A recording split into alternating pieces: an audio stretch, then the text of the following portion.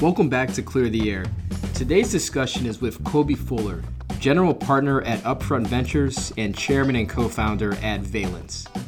Kobe has built an expertise over time as an investor in SaaS businesses and marketing technologies, and has a deep knowledge of emerging sectors including virtual reality and augmented reality. Some of his notable investments include ExactTarget and Oculus, both of which were acquired for $2.5 billion by Salesforce and Facebook respectively. In this chat, we talk with Kobe about his career journey as an investor, as well as a brief stint he had as a CMO at Revolve Clothing. Outside of his takes on where technology is going in the future, he also has some really interesting commentary about the evolving roles of CMOs at organizations. Lastly, we dive into his latest venture, Valence, which is a Black professional networking platform, and some of the great work that's being done there. It's an amazing place to help provide visibility to Black talent and to also help develop emerging Black leaders for the future. Hope you enjoy the show. Well, Kobe, thanks for joining us at Clear the Air, one of the big dogs in the investment community in Southern California. Let's start off here. You have an interesting background. Went to Harvard for undergrad, and I think if I have this correct, I heard a story that being I don't want to say rejected, but I heard you share something in common with Michael Jordan in that you tried to play basketball and those dreams kind of were curtailed, and that led you to track. Curious if you can kind of dive into some of that as part of your background. Yeah. So first off, pleasure to be here having this conversation. And yeah, it was early on in my childhood. I was obsessed with basketball. It was my first passion. It was always on the courts, playing nights and weekends. In my freshman year of high school, I was going out to try to make the team. And I first started the week thinking I had good shot, especially when the coach made the statement that to make the team, you needed 2 out of 3 skills, the skills being heart, speed, and skill. So at the end of the week, we were brought in one by one into the room with the coach, and he was giving us the news if they made the team or not. And he was like, "Hey, Kobe, I know I said you needed 2 out of 3 skills. You have the biggest heart, and you're by far the fastest player on the court, but you got no damn skill, so you can't make the team." So that was definitely heart shattering for a kid that was loving basketball, but then realized that heart and speed is a pretty good recipe for track. And I love just smoking fools on the street and out of the track. So that went on to being really great. First freshman year in high school, and went off to being state champ and one of the top runners in the nation. Got recruited by a bunch of schools. Ended up going to Harvard and ran all 4 years, was captain my senior year, and then ultimately ran post collegiate till I was 30. And then I ultimately had to give it up because I slightly tore the labrum on my hip, and it wasn't sort of in the cards to run long term, which most people honestly shouldn't be sprinting long term. It's very, very hard on the body, and unfortunately, there's very little money in track, so wasn't really able to pay the bills off of the sprint career. But it was a really, really good part of my life and helped really form who I am as an individual in terms of that athlete mindset. So anyway, so basketball was never in the cards. No, that's a great background and a backdrop here, and I agree. Nobody should be sprinting until they're in their early to mid 30s. I played basketball for a minute until I was about 31. Had some shoulder problems, and so now I'm into endurance sports. But I guess as you finished up at Harvard, what got you into the investment space and technology also? Just curious, what got you interested in that field and led to your original career path right out of undergrad there?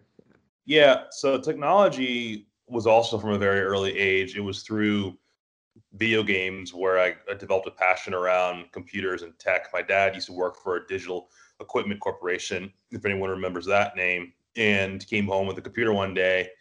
And I didn't know what to do with the computer except wait a minute, I heard about these computer games. Why can't I try to play around on your computer with some computer games? And first he was just like, "Hey kid, get off my work machine. That's my work." And eventually he let me tinker around with it.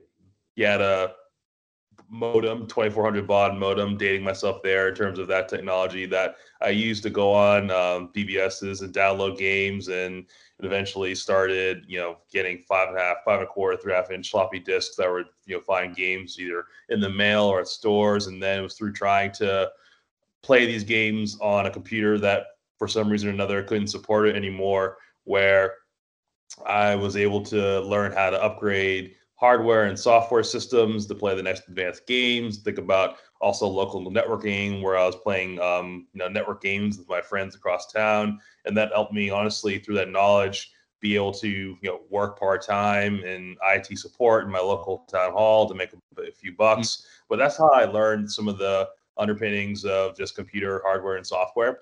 How I got exposed into the world of venture capital and startups was partially through athletics. So one of my buddies who was on the track team with me at Harvard was also a member of the Jamaican junior national soccer team, had an idea around using the internet to connect soccer players with recruiters that we ultimately raised some money for, and got to be one of the highest traffic sports sites online at the time. And it was through trying to raise real venture capital where I got exposed to the whole notion of being able to get equity financing to build a business, and saw these people that came by the office and we were on our best behavior really trying to impress them to raise that money, where I was like, whoa, what is that? Like I kind of want to do that career versus scrapping and eating ramen and barely kind of surviving, which ultimately the business went to zero like many other things did during the dot-com bust. But that's where I first got exposed to it, and I was obsessed with trying to find a way to make it into the industry. I sent physical letters to every Boston-based VC at the time, and was working to find a way to just get any entry-level job. No one really responded back. But it was then after a year of investment banking where I had the opportunity to meet with a firm in New York called Insight Venture Partners, where one of my good friends, who also was on the track team with me, went straight to out of school. And I was able to meet with his boss, hear the story of Insight, pitch myself, and was ultimately given the chance to find my way into a junior level seat at Insight. So that was kind of my journey into finding my way into tech venture capital. No, that's awesome. Yeah, combination of leveraging your network, connecting your passions as a kid growing up to the field, and then the hustling aspect is something that I really appreciate. It's funny, I'm looking at your profile now. I thought that I had a lot of different experiences, and it's funny because when we were kind of coming up, a lot of people just had the career paths, just work at a company for 20 years, have your progressions. And me, I've always kind of had the mindset, look for a culture, look for a good spot, but always be on the lookout for opportunity. And it seems like, you kind of capitalized that when you made that first move there. I think, one thing we talked about previously that I wanted you to touch on that's kind of relevant to RPA and our space, marketing and advertising. The ExactTarget investment that you were a part of. I want to say, was this like 2012, 2013 range or so? Or no, I'm sorry. This was earlier in the 2000s, right? Yeah. Yeah. So that was early on, sir. Yeah, I was gonna say, would love to get your take on, because I was in that space for 10, 12 years. There's tons of players. It's very fragmented. Like what was the, you don't have to give us all the secret sauce, but what was kind of the thought process of, honing in on that provider versus others? And yeah, just curious what kind of went involved in that. Yeah. So again, this is dating myself a little bit. So that was around the 2003 timeframe when I probably had an initial conversation with Scott Dorsey, the founder, CEO of ExactTarget. And it was under the thesis around software was moving off of being on-prem and to being hosted. So we were at that time didn't call it SaaS, called it ASP, and looking at different applications that in a hosted environment would be logical for companies to use at scale, and happened to zero in on the marketing org and how there's being now lots more ways in which you can communicate with users and customers outside of traditional paid media, billboard, advertising, print, and the like, and email marketing being a logical venue to actually do that. So it was one where I got in touch with Exact Target, but also a laundry list of all the other players at the time. So Constant Contact was still around at the time, Responsys, Blue Hornet, Cheetah Mail. I mean, I basically had a spreadsheet of all these companies that I reached out to get a sense of what were the more interesting ones. And Exact Target really jumped out as the more exciting one. And that was for a number of different reasons.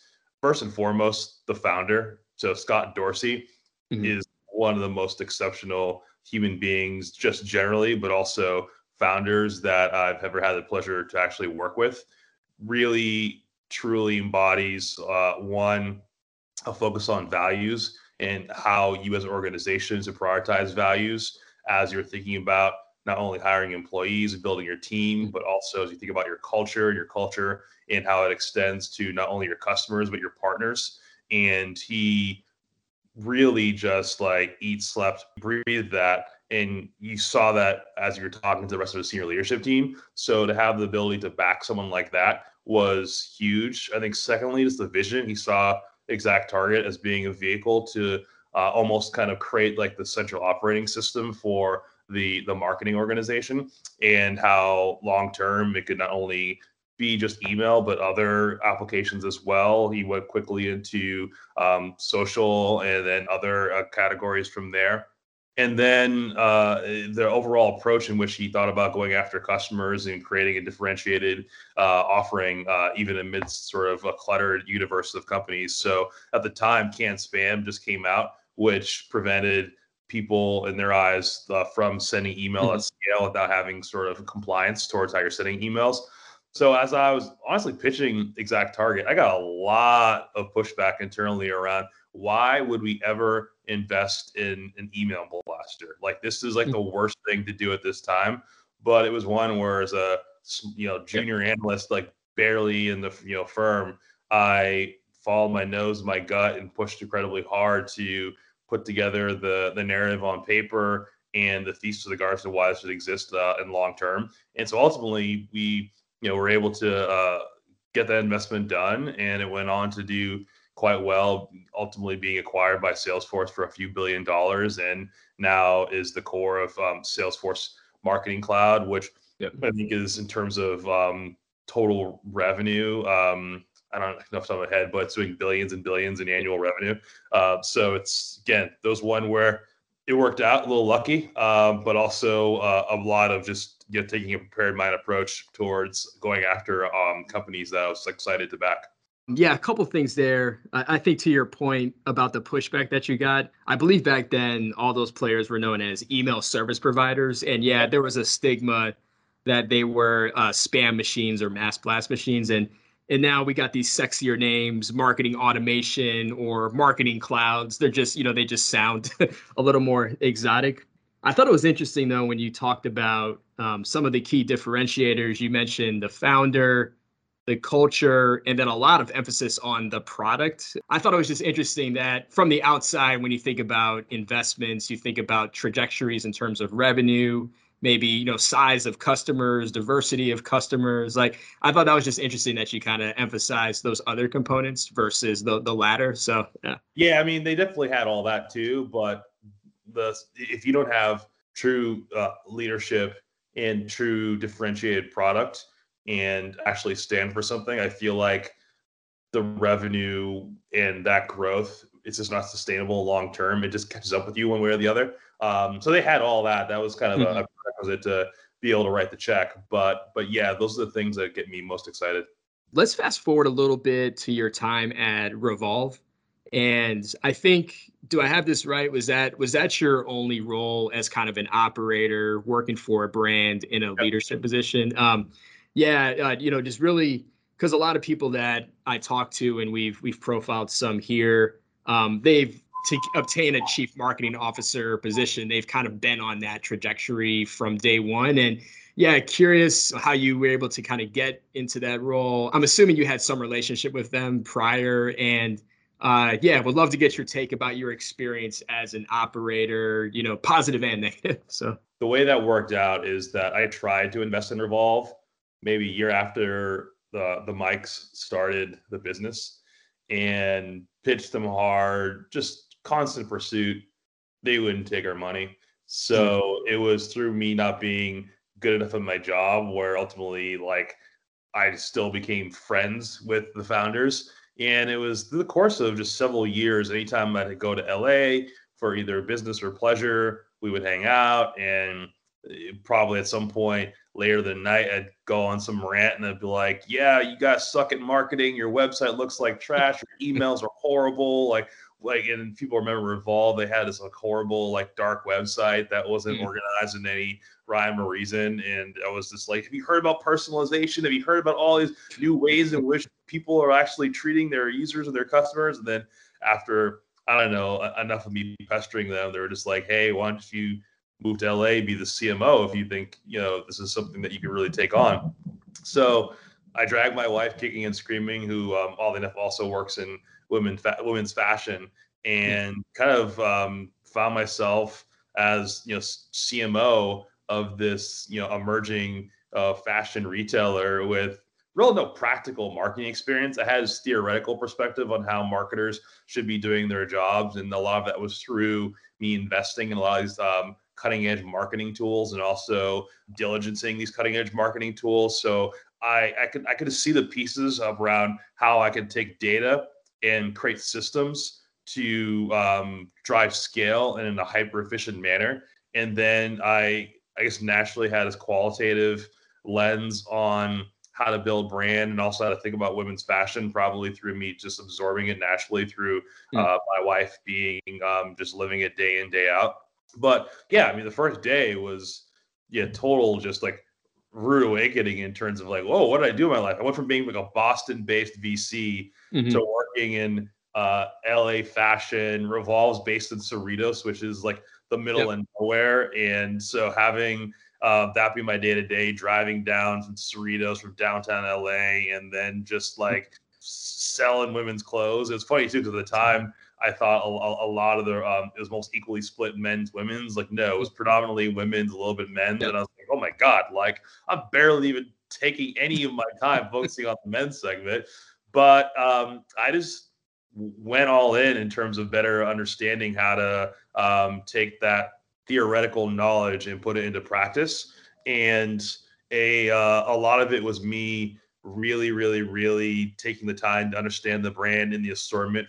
In my opinion, I almost had to understand the brand assortment and the SKUs better than any of the buyers. So I went in so deep where I could be walking down the street and be able to recognize not only like the brand shoe and model shoe that potentially a woman was wearing, but I'd probably know what season it was from. I probably would know if it sold through well or not, and if they bought it on like discount or full price. And it was just all this knowledge that allowed me to be incredibly dangerous with regards to knowing how to leverage the data on top of all that to drive outcomes. So we're able to, in my time there, get that thing onto hyper growth rate. I think when I left, it was close to a couple $100 million revenue run rate, and when I joined, it was probably like 20 or 30, and started going crazy on things with regards to like Instagram influencers, and we were early days doing that before anyone else. And I threw their first like rager party in Coachella on 2 weeks' notice, and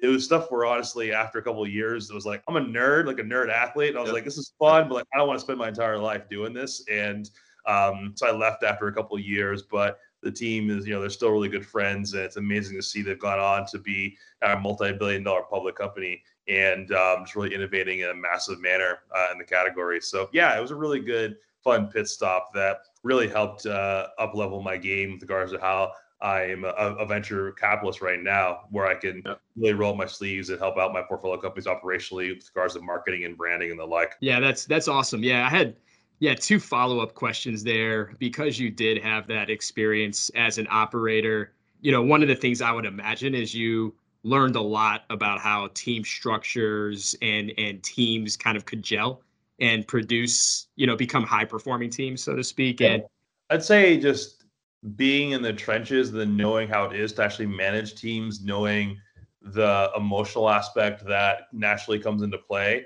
with regards to trying to achieve performance, also navigating issues with team members that may have nothing to do with the day-to-day job, but has to do with regards to maybe their mindset around how they're focused on doing the job generally and how you work to get 110% out of them when maybe they naturally would only put in like 50%. So a lot of those abilities around being a true leader and then creating a true team dynamic where I was one, like super transparent with my org that I put together with regards to like what are our goals, what am I accountable to as a CMO in terms of goals that I'm personally taking on, what are all the leaders on my team, what are they accountable to, and what are their goals in a very clear and measurable manner, and how can we all help one another achieve those like team level goals, and realize that if we don't, we lose together or we win together. And that level of transparency and way, and also I expose the quant folks on my teams to the more creative folks on the team, so they actually can learn one another and realize we're not operating in a silo. It all kind of intertwines with one another. Created a nice like core, like just like hyper powered group that was able to achieve pretty significant results in a short period of time. So having that experience firsthand at least allowed me to see, okay, when someone is really truly in the weeds and helping create a true sense of team structure, organization, and systems to help organize themselves. And when someone honestly is not doing the work to really hold folks accountable and bring people together in a true organized function. So it was a lot more hands-on team building than being a VC, that's for sure. And I only got a flavor of it because I was only doing it for 2 years. But having a flavor is better than having, not even ever be exposed. No experience, right? Yeah, yeah. Yeah, and you just you just touched on one other piece. This is oversimplifying it, but within a marketing or advertising org, you have more quant-based skill sets versus creative. I'm curious, after your experience with the evolving roles and required skill sets of CMOs, are you a lot of the publications I read and in my network, it seems like there's a little bit of a shift more towards the quant data technology versus the creative branding type experience. Because I feel like, when both of us first got into the workforce, a lot of it, the focus was on the creative and branding, brand management. And I'm curious your perspective of what you've seen. Is it still kind of that like happy marriage between the two, or is it maybe shifting towards one end or the other? Yeah, I mean, it has to be a happy marriage because you can have all the data science, like AI optimized, mumbo jumbo, managing all your channels. But if you're throwing garbage in terms of whatever the message is, the creative is, what your brand stands for, then you're not gonna see any significant performance in terms of driving conversions and retentions ultimately with customers.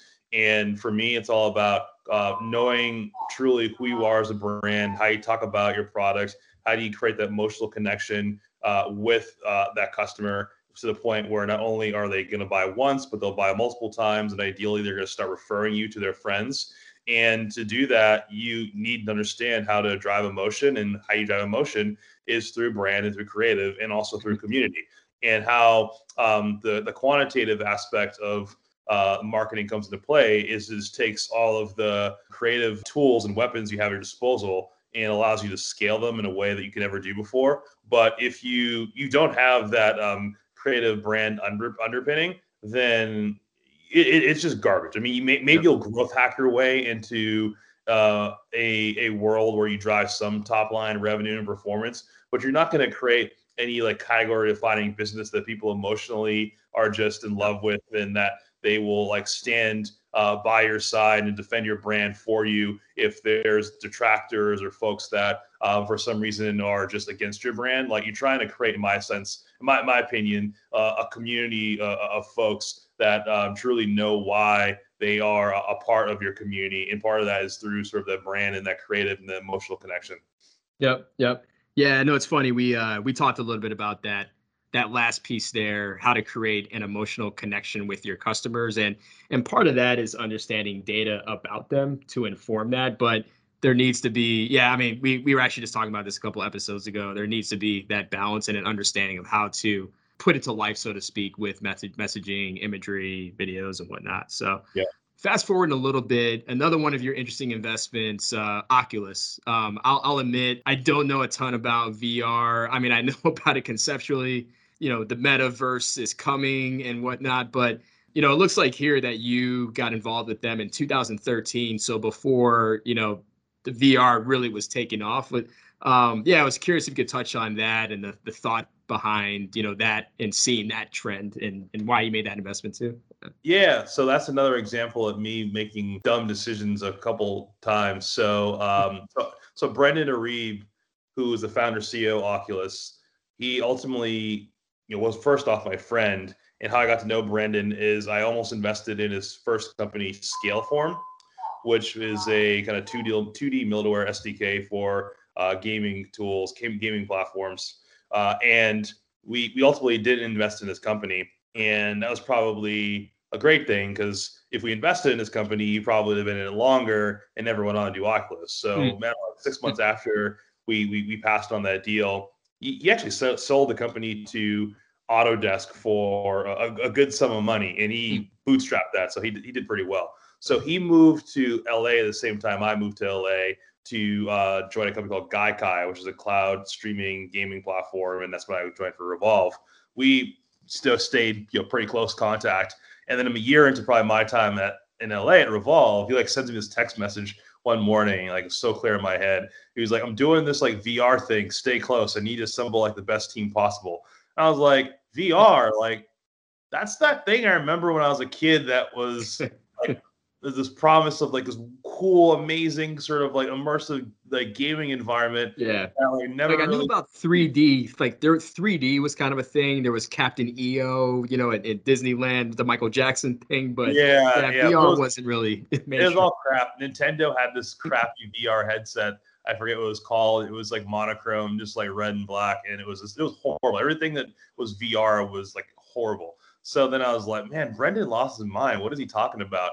But I stayed close, and then he had this initial prototype that he created, and I tried it, and I was like, oh my god, this was amazing. So I was very close to joining on the ground floor as one of the core team members at Oculus, and it was around the time actually when they were doing their Series A round led by Spark, and then they were adding on John Carmack to the team as CTO, and I was potentially coming on as CMO.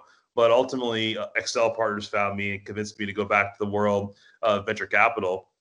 And I was just like, all right, this highly speculative, hardware or Excel, which are, first investors in companies like Facebook, Dropbox, Slack, CrowdStrike now. And then I was like, you know what, I'm just going to go to Excel, and then I'll drop a few pennies in Oculus. And that worked out really well. But what I should have done is join Oculus, because a year later from that time when I could have joined, it got acquired by Facebook for a couple of $1 billion. So at that point, I could have gone back to, I probably could have gone to venture and been totally fine. But I'm not smart at everything. But that was kind of how I got first involved with Oculus and was able to invest in Oculus. And it was from putting that headset on for the first time where, I was just changed. Oh my God, I was like, this is the future. This is where everything's going. Being able to have the sense of presence with someone else in this immersive environment with a very simple headset on was just, it's not a matter of if, but it's when everyone has one of these on their head. And it's very, very exciting time. And you're seeing, fast forward to today, a lot of conversation about the metaverse. We were talking about the metaverse for years. Now I feel like it's an overhyped word, but it will be without a doubt a part of everyone's life in the next, I call it 3 to 5 years. And I'm very, very excited where it's going. Do you think, I don't want to get too philosophical here, but do you think if that does happen, it's gonna take away from, the everyday in-person conversations and is gonna maybe cloud the development of some people because they're not having the face-to-face interactions and they're living in the metaverse? I don't want to say fantasy world, but this alternative universe that's maybe not reality. I don't know. Do you see those concerns out there, or is it maybe a scenario where both can kind of complement each other? Yeah, honestly, I'm more concerned of COVID doing that, because we're kind of already living in a metaverse. If you think about the amount of time people live on Zoom calls, having conversations with one another versus in person, honestly, Microsoft Teams or Zoom's probably more the metaverse than anything else at this point right now, if you really truly think about it.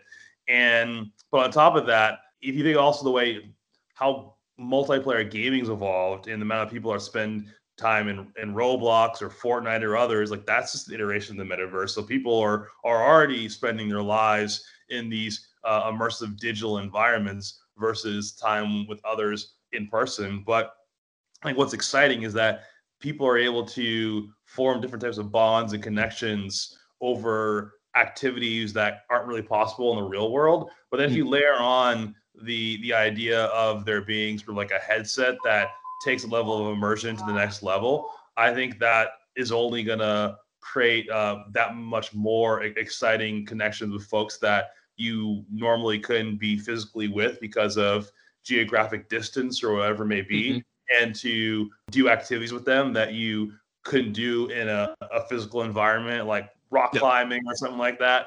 And then what's really, really cool is that at some point here, the AR and VR, I mean, it's going to merge. The same exact device will be able to toggle back and forth between one medium and the other. So just imagine walking down the street and there being like a pervasive like AR filter that is constantly augmenting everything around you, where you're going to be able to get metadata on people as you walk by them, or think about being able to like look at someone's shirt or look at a car and there being some augmented filter that turns a simple like black shirt to suddenly there be a Gucci logo on there because everyone's wearing AR lenses. And so because of that, you as the consumer of the black shirt bought this Gucci NFT that cost, I don't know, like $5,000, but you were able to show it off through this AR lens that is pervasive because everyone's wearing AR glasses. I mean, it sounds like science fiction, but like, this is going to happen. So the more and more that the friction with regards to the hardware, the form factor, the price, and just some of the building blocks to make this happen at a level where it just looks amazing, that's going to be solved, within the next decade, and people are going to be adopting AR, VR in masses, and we'll all be living in the quote unquote metaverse. It's like it is coming. Yeah, that's a really interesting perspective. And the advertiser in me, my eyes lit up when you mentioned, the possibility if you're walking by somebody, you could turn on a filter and see, who's the brand, what's the price point, and maybe that can take you directly to a link to actually buy. Like that's super interesting. Like what can be unlocked as as an advertiser. So totally gonna happen. The last thing we wanted to touch on here, just switching gears, is so Valence, the Black professional social network that you were the founder of. It's really great stuff. I'll admit I should be more involved than I am. I joined when you guys first. I know you're gonna give me some shit about that, but all good. Would love to hear your thoughts around what went into. I mean, obviously, I think the two of us know why there's a need for that, but just curious, what went into the formation of it, and we'd love for you to highlight, some of the great things that are kind of happening as well with Valence. Right? Yeah. So essentially, one day I was in my office about, I don't know, like 3 years ago. I'm losing track of time. COVID does that, and I was reflecting on this dynamic that was at play where people were saying they wanted to hire more Black professionals, potentially fund more Black founders, but they're saying like, oh, I have no idea where to find them. There's no Black people out here. Or if they were trying to find folks, they would ask their one or two Black friends, they even had one, and like, who do you know? Thinking that like all Black people know one another, but we actually don't.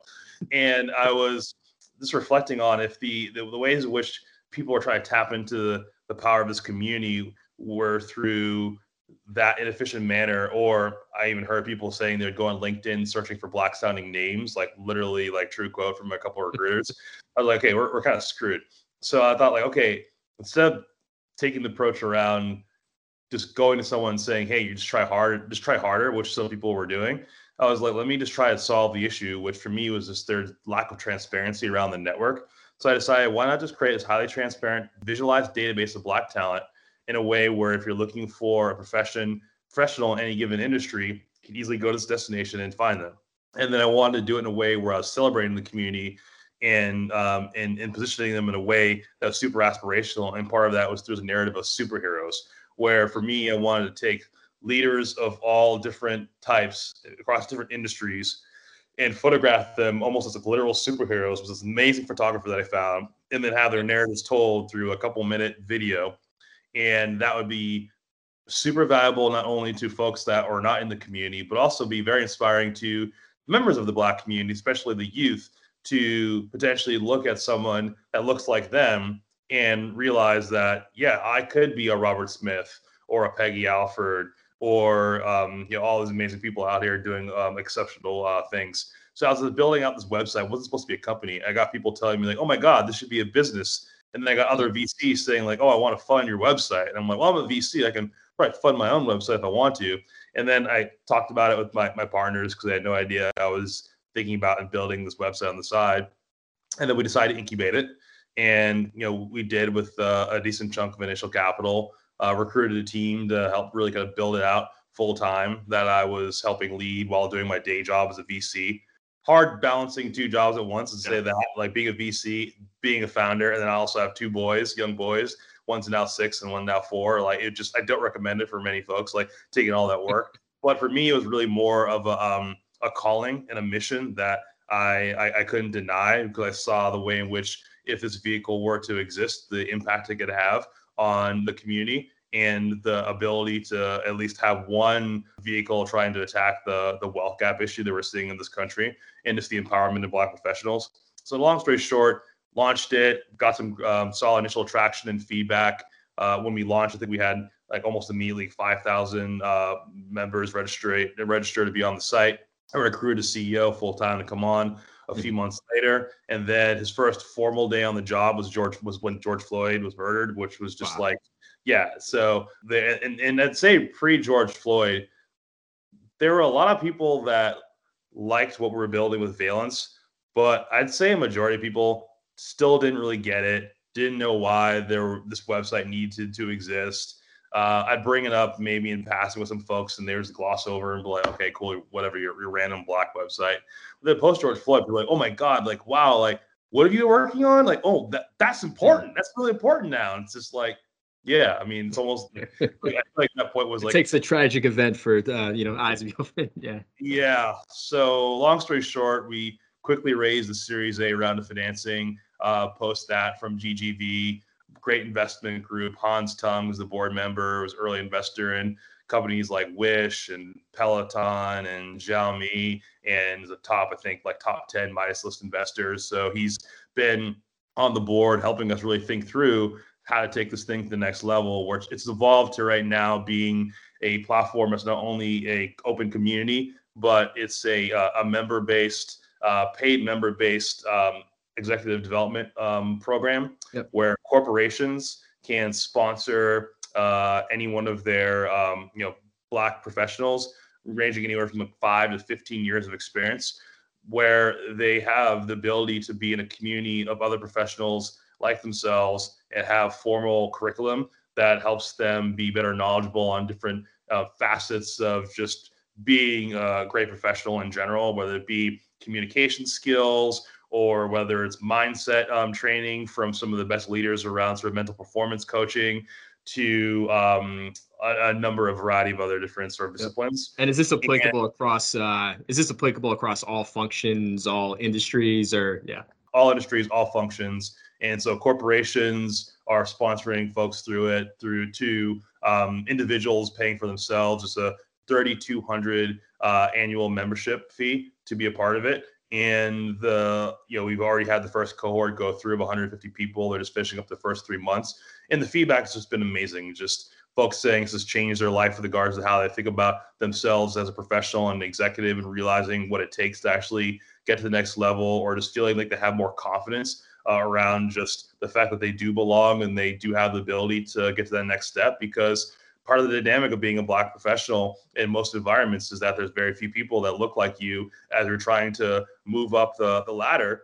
And part of what happens is that that leads into increased churn, because there's recent data we did with a study with Russell Reynolds, where Black professionals feel more often than not they have to jump companies to move up the corporate ladder because they don't feel a sense of empowerment, or that the fact they're wanted or be promoted relative to their non-Black peers. So that's like one data point of many that shows that this psychological element and way of actually being supported as a professional and moving through the ranks, there needs to be investment put towards how do we actually empower this community in a way where they have the tools necessary to really achieve success, and ultimately just have at scale a better ability to just drive wealth and drive overall growth within a segment where the wealth gap continues to widen. So that's kind of where we're at with the business, and they're super excited about the mission that we have here, and Guy and team leading the charge in terms of just one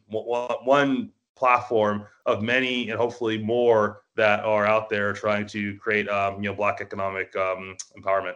That's great. I mean, I think a common issue that I hear about is that, I mean, nobody's doing it perfectly, but from what I'm hearing, when you think about entry-level type positions, companies are making strides there with improving diversity, improving pipelines and bringing in people at kind of the lower levels. But the challenge is getting them promoted to middle management, executive. And this is great what you're saying. It sounds like you guys are trying to address that. Is that the bonds program? Is that what it's called?